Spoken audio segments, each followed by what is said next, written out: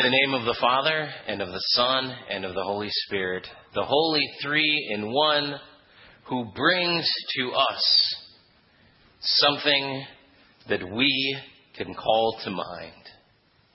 Dear brothers and sisters in Christ, today we are baptizing Alexa and Wyatt, and as soon as I saw what the readings were for this Sunday, I thought that's absolutely just the perfect reading for them from the Old Testament, because I remember the very first Sunday that Alexa and Wyatt joined us. They joined us, and we got to that point in the service where we began to speak the psalm together responsively. And it was Psalm 29, and in Psalm 29, there is this part that says, "And I cry out to the Lord." And just at that very moment, one of them, Alexa or Wyatt, I don't know who, but it was a noise from back there, and one of them just let out a little bit of a cry out to the Lord. And I was like, oh, that totally fits what we have here in Lamentations. Because the word Lamentations, it means to cry out. It means a lament. And that is what this book is all about. This book is thought to be sort of Jeremiah's last song in his prophetic book, where he's telling the people of Israel about what is going to happen to them. And what is going to happen to the people of Israel in this prophetic book is that they are going to be taken away because of some bad political misdealings that they have had with people around them. They've been cutting these treaties with people that God has said don't cut treaties with them. And now they are going to live out the unfortunate consequences of those actions, which means that the Assyrians and the Babylonians are going to come down, and they are going to take the people, and they are going to take them out of their homes as basically prisoners and captives. And they're going to take them away from their home. And as all of this is transpiring, Jeremiah, it seems, is writing the book of Lamentations. And the way that I think about the book of Lamentations is really as a song that is being played as the credits are rolling on Jeremiah's prophetic book of his own name. And so as Jeremiah has been telling all of the children of Israel, this is going to happen, bad things are going to come, but it's not going to be the end. As that is happening, and as the credits are rolling and you're seeing which actors played who, then you hear this song in the background. And this song in the background is playing as you possibly see the people of Israel being carried off into whatever foreign land that might be. And it just looks so desolate, and it looks so hopeless. And if you read the rest of the book of Lamentations, that's really what it seems like Jeremiah is saying. That everything is so desolate and everything is so hopeless. And that's why the book is called Lamentations. It's this crying out of things aren't right. Things are not the way that they are supposed to be. And if anybody is a good picture of that, it's probably an infant. An infant who doesn't have a problem with lamenting when things are wrong.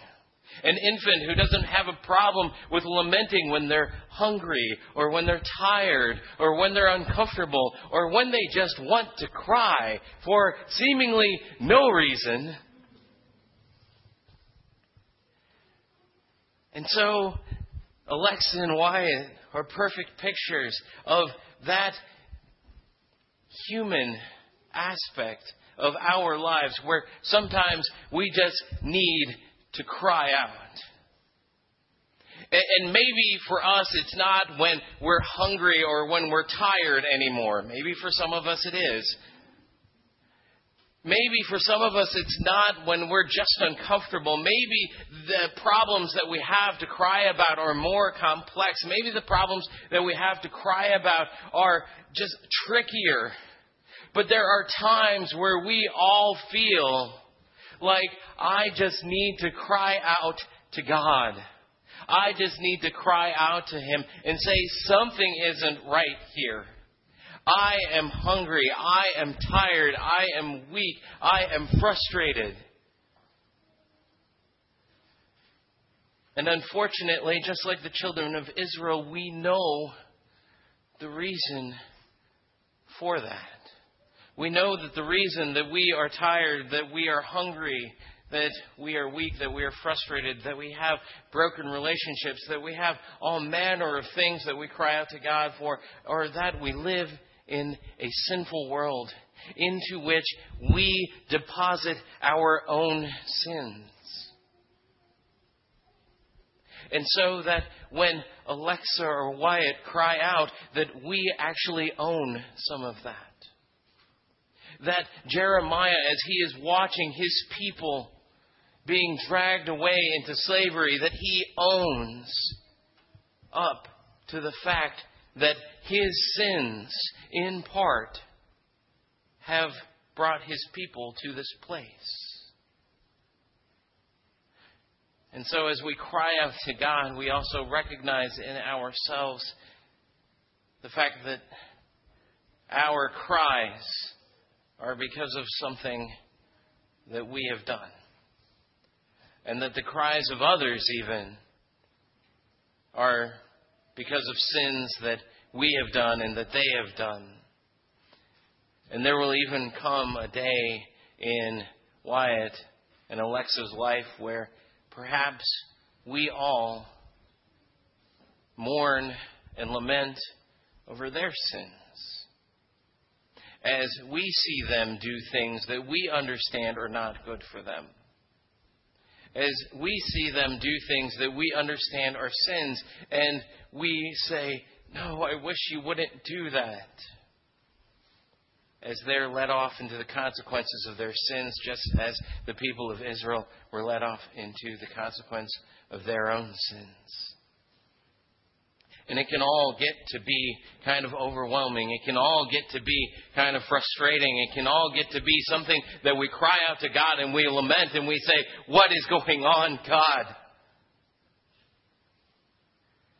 And just at that moment in the book of Lamentations is where we land today in our reading. Just at that moment, if you read just a little bit earlier in this book of the Old Testament, you'll see that what the person has done who is writing this down, what Jeremiah is experiencing at this point is finally he's throwing his hands up and he's saying, I don't have any control of this. I can't fix this myself. And he calls on God. And he calls on God's everlasting love. He calls on God's unending mercies. And just before he says this, Old Testament reading, just the very verse before, he says this interesting line. He says in verse 21, but this I call to mind, and therefore I have hope. I really wish they would have included that in the lectionary. But this I call to mind, and therefore I have hope. Say it with me. I'll say, but this I call to mind, and therefore I have hope. But this I call to mind, and therefore I have hope. One more time. But this I call to mind, and therefore I have hope. As Alexa and Wyatt grow older, they are always going to have this memory to call to mind and to have hope in. As they grow older, even if this baptismal font for some reason goes away and no longer exists, they can still call this to mind and have hope. Because in this water, Jesus Christ deposited His everlasting love. He is depositing His unending mercies that we call to mind and have hope when we see that cross. That when we call this to mind, our baptismal date, that we are calling that to mind. That we are calling to mind that our Lord and Savior Jesus Christ died on a cross and forgave our sins through the power of what He sacrificed there. So that He could come into our world and suffer with us. That is what His compassion means. Compassion, it's a word that means suffering together. And He saw our suffering. He hears the cries of Alexa and Wyatt.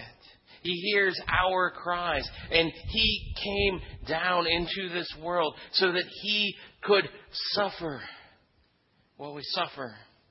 He could suffer our temptations. He could suffer even the consequences of the sins that we commit.